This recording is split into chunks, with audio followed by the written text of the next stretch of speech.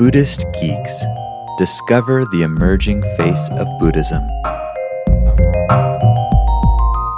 Episode 204, Virtual Vajrayana. We're joined this week by senior Shambhala teacher David Nichtern to discuss the potentially radical consequences of advancing technology on the Vajrayana tradition. Buddhist Geeks is supported largely by the generosity of our listeners. If you like what we're doing, please consider making a one-time or monthly recurring donation by visiting buddhistgeeks.com/donate.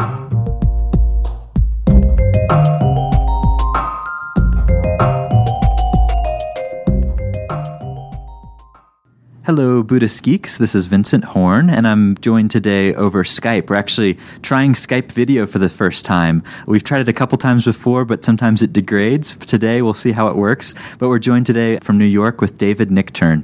David, thank you so much for taking the time to speak with the Buddhist Geeks. It's wonderful to be talking to Buddhist Geeks. I could do it all day. And I can tell from your glasses that you are yourself a Buddhist geek. I'm a Buddhist geek and then some. And then some, exactly. And just a little bit of background information for those people that aren't familiar with your work. You're a senior Shambhala teacher, and you're also a musician. And, you know, one of your interests, I know, because you've been involved with Chogyam Trungpa's teachings, and that he was your first teacher, I guess, and you've been involved with the Shambhala teachings for a long time now. And I know one of your interests is, what's the relevance of Buddhism today? What's the relevance of these teachings in our time, our place? And I want to just start off with a question for you about Buddhism taking root in the West. And it seems pretty clear that it's taking root in a situation that's very complex. One of the people we interviewed, a guy named Roger Walsh, he pointed out that this is the first time that Buddhism has crossed epochs, not just cultures, but it's gone from an agricultural epoch to a post-industrial. And I found that really fascinating. And I wondered if you could just say a little bit, as a longtime teacher and a student of American Buddha Dharma, how you're making sense of Buddhism as it takes root here in the West. Right. And the larger topic of that would be, what is the relevance of anything? Of course, in the West, we got to ask that question too, right? Then this would be a subset of that as far as I'm concerned. Cool. But just to keep it personal for a minute, we just at Karma Chuling, which is our residential center up in Vermont for the Shambhala community, had our 40th anniversary. And I was there for the first one. So it marked for me personally 40 years of active involvement with that. And it also was a look back, very natural time to look back. Of course, I was 3 years old at the time, just in case you wanted to know. No, but in seriously, I was in my early 20s. And looking back over this last 40 years, I think, developed some kind of perspective about what has happened, because that really was very close to the beginning of the onset of Buddhist teachings becoming much better known in the West. There were a number of teachers who came over then that were absolutely instrumental in terms of planting the seed, Johnny Buddha seed, you could call it, at that time. Suzuki Roshi from the Zen school, and of course some Theravadan teachers, and Trungpa Rinpoche was a major teacher, but there were also others. So it's a very interesting view to look back before you look forward. Definitely. Having looked back and forward now, what kinds of things are you seeing? Well, either way you look, what I see is the importance of personal inspiration. And if you look at Trungpa Rinpoche, for example, as you can look at him in a wide variety of ways, but one way you could look is he was tremendously personally inspired, even in the face of adversity, challenge, uncertainty, those kind of things. That is the main thing that magnetized students to him, the level of inspiration. And inspiration leads to a certain kind of magnetic field of attraction. And when people have that, it's because they're really living very fully, right, in their own time. That's what I think the issue is. And of course, that's what Buddhism says. People can say that without doing it, as we all know. And have you found there's certain things now that you touch into that are really inspiring for you that maybe were different, say, even 40 years ago? Yes. For one thing, I don't know exactly how old you are, for example, but, my son Ethan is very prominent in this whole dialogue that's going on, Ethan Nichtern. Yes, definitely. So he's 32, and I'm very exposed to that crowd of people, and they very much remind me of kind of our crowd of people in a lot of ways, like I think including you right off the bat. And so that is a feeling of very positive configuration of what people are interested in, how they're conducting themselves, what they're willing to give up to learn new things. So that's very inspiring to me, is frankly, I like teaching, and I teach, as you know, in the yoga studio and the yoga world quite a lot, and there's a lot of people of that ilk there too. And I feel very comfortable and at home with that crowd. So I think just the energy and enthusiasm of people coming to it, and if I could sum it up in a couple of words, it's their desire to be genuine. That's the most powerful force. Interesting. As Ethan would say, keeping it real. Interesting. So genuineness or authenticity or something about keeping it real. Can you expound on that a little bit? Because that's really fascinating. Yeah, and of course, any of these things you can find corollaries in the Buddhist teachings. Like in the Shambhala teachings, there's a term authentic presence. Authentic presence. That great teachers have a lot of that, and great people have a lot of that. It's a sense of almost worn-in genuineness, where it becomes, like good leather when you've kind of worn it in significantly, and you feel that coming from the person. You're not going to shake them so easily from what they're coming across with. It's not a superficial presentation. They even say in the Buddhist teachings, Wangtan, it's a field, an empowerment field of authentic presence. So there's a feeling that somebody who has that, like who's practiced quite a lot or has lived quite deeply, that they have that, and that is very magnetizing to other people. It's like a deeper version of charisma. So it's not just the normal charisma of this person seems like they're glowing, but it's something far deeper, sounds like. Yeah, authentic presence. I mean, it's a quality of presence that comes from authenticity. And frankly, as people come and that's what they would like to explore and look into, then there's tremendous ground for communicating and working with people. That's interesting, and it sounds like that way in is maybe a different door than, for instance, the traditional one of exploring suffering. I mean, obviously those are connected, but I wonder if you could say a little bit, because they sound like different doorways into Buddhism or into the practice. It would totally include suffering, because in terms of living authentically or keeping it real, there's obviously, if somebody is not relating to the quality of suffering and kind of any confusion they might have or any pain they might have, that right away limits. It's like putting a limiter on what can be expressed, what can be talked about.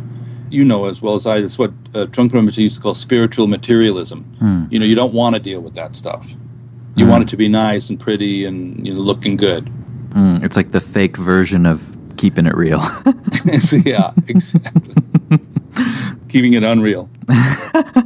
Cool. And, one thing that you brought up as we started this interview before we launched in is that you've been thinking a lot about and talking a lot about technology, virtual reality. I saw you wrote a post on the Huffington Post about virtual reality in Tibetan Buddhism. And I want to explore that with you a little, because that's a really geeky topic and one that I think would be close to the minds and hearts of geeks everywhere. Yeah. Well, again, from a purely Buddhist traditional way of looking at something, and I'm sure you would have this in your tradition too, we have what's called the 6 sense consciousnesses, right? So the first 5 of those are the sense perceptions.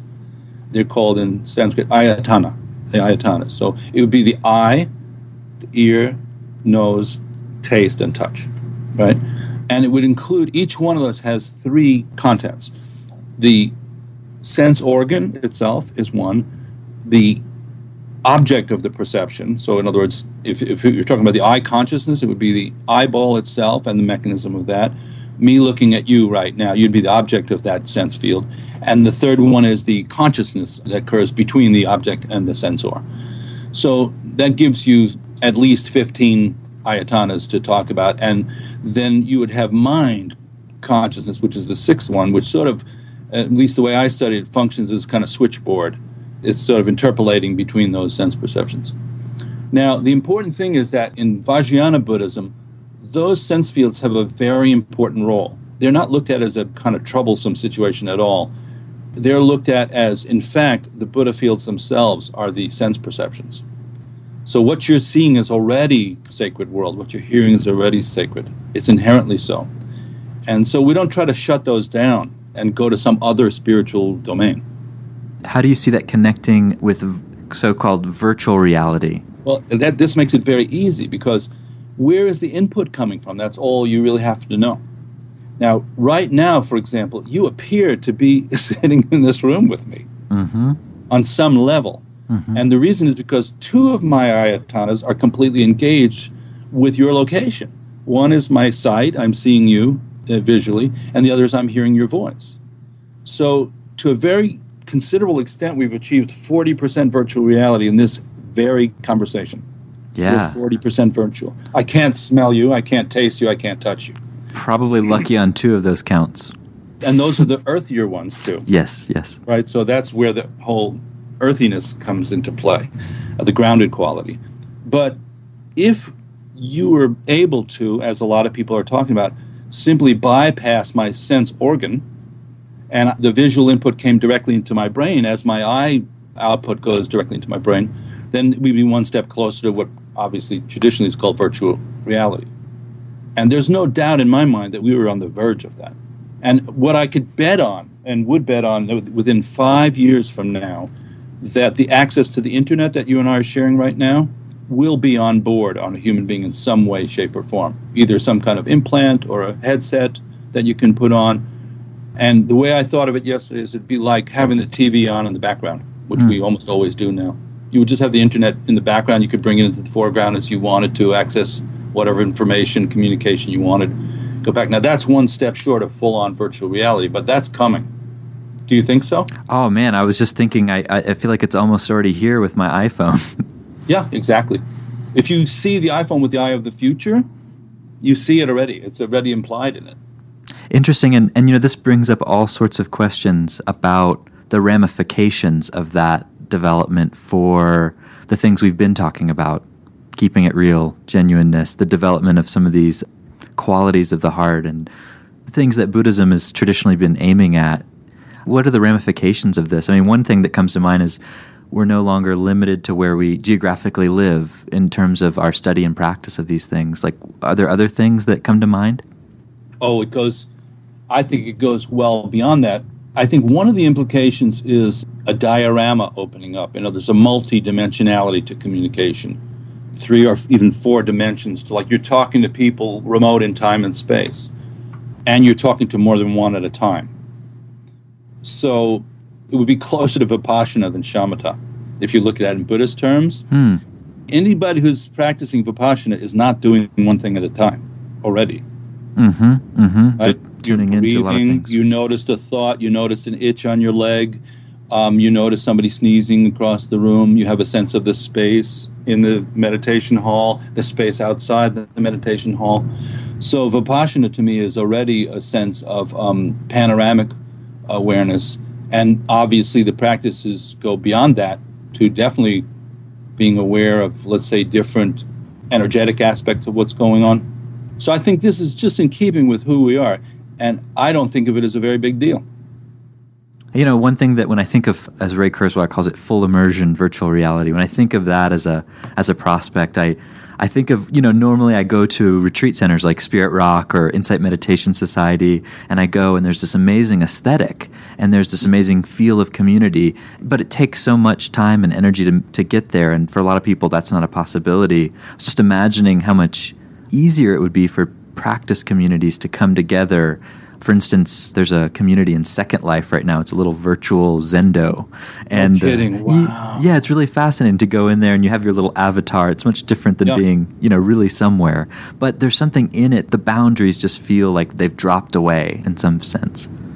Well, now, here's the thing is that I would say that if you carry this through, if you read that article that I wrote in the Huffington Post about this, the total irony of the situation was that as I was reading that Kurzweil book on the singularity, I was on a bus with my wife Cindy and about 20 other Dharma students, wending our way down those roads, those famous roads in India that like really don't deserve the name, that were washed out by a monsoon that's been extended for about a month, mostly due to global warming, we think.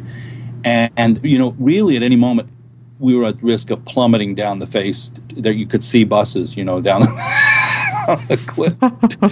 So in that context, I'm reading Kurzweil's book on the singularity, and then we're stopping in on these Sikkimese and Bhutanese monasteries, which are, if anybody's familiar with Tibetan Buddhist artwork, it's more than artwork. It is a form of virtual reality already. Mm-hmm. They're representing reality in a particular way with the images that they use. Mm. And as you move in, it's not just a dualistic relationship between you and seeing a nice painting or something like that. They're conjuring up all kinds of aspects of one's own nature, one's own mind, and creating an atmosphere in which those are amplified. They're like amplifiers. Yeah, that's interesting. Do you think there'd be a kind of 3D virtual equivalent of those type of things? Well, I've thought about this quite a lot, and I've started talking about it to some people, because when you do certain types of Vajrayana practice, and probably in other schools too and other traditions, there's a sense of visualizing a particular diorama. I'm going to use Western words. It's a three-dimensional scape in which the object of the visualization is clearly seen to be transparent or energetic rather than hardcore form. But it has tremendous detail to it.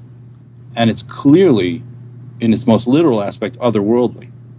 Even though in its metaphoric aspect, it reflects very much kind of the energies and content of our experience right here in this human body.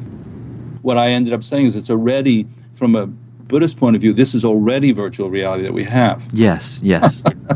And what's so fascinating to me, like when I've read Ray Kurzweil's work, for instance, is that what we seem to be approaching with our own technology is being able to first replicate this virtual reality and then to actually make it even more virtual, in a sense that once we're able to kind of move things around, it's a lot easier to create a virtual house, for instance, than it is to create a real house because now we're dealing with bits as opposed to actual physical stuff. Well, and that's why mind is the best place to start when you're planning something, right? If you rush in to build your house without using your mind first to visualize it and kind of think it through, you've wasted a very valuable resource there. For example, you and I were going to talk today, so we both thought about it a little bit. You sent me some questions to contemplate. Our mind is always leading it in that way, and then things become manifest from there. When they become manifest, it seems there's this element that will be maybe harder to reproduce in a virtual environment of consequences, having a particular tangibleness to them. I could lose my mindfulness and trip over the doorstep here on the way out, and it's going to make it very, very tangible to me that I wasn't paying attention. Yeah, totally. So the earth element is something like, for example, my teacher really emphasized it strongly. The earth element. He said in Shambhala, people should be able to open their window and smell shit. I mean, in the form of cow manure outside. You shouldn't be so dainty that you can't smell manure, and understand that that's what you need to grow food and things like that. So the earth element in virtual reality is probably weak. That's interesting. Sometimes I've wondered with the whole Buddhist metaphysics if what we're heading to is something akin to a demigod type of situation, or the way that those things are conceived, and that if something's not pleasurable, how quick can we change it in a virtual setting? Yeah, we're definitely creating the possibility of sort of God realm, the Devaloka and the Asura Loka, the God and the jealous God realms. Because if you get heavily into the pure mind realm without that grounded experience, you cut yourself off from the possibility of experiencing certain kinds of joy, certain kinds of suffering, and certain kinds of wisdom. No doubt about it. I agree with you. That's cool. Thank you for sharing. That's a topic that is very fascinating, but it's not something that's talked about so much in Buddhist circles yet. So it's cool to have that conversation with you.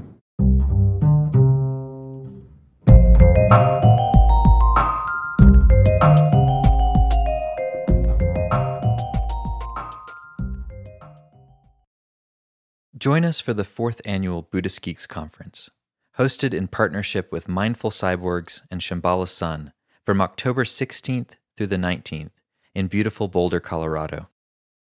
This year's conference will be exploring the convergence of Buddhism with modern culture and technology through informative keynote presentations, idea-packed TED-style talks, self-organizing community dialogues, and contemplative workshops and practice periods. This year's list of presenters includes the world's most quantified man, Chris Dancy, abbot of the Village Zendo in New York City, Roshi Pat Enkyo O'Hara, and pragmatic Dharma provocateur Daniel Ingram, as well as many others. For more information and to register, visit buddhistgeeks.com/conference. After nearly a year in private beta, the Buddhist Geeks Network is now open for any independent practitioners who want to engage in interdependent practice. You can find out more about the Buddhist Geeks Network by visiting buddhistgeeks.network. And if you'd like to join the community and join us in regular social meditation practice or other events that we host there in the network, all freely offered, you're very welcome to do so, again, by visiting buddhistgeeks.network. Love to see you there.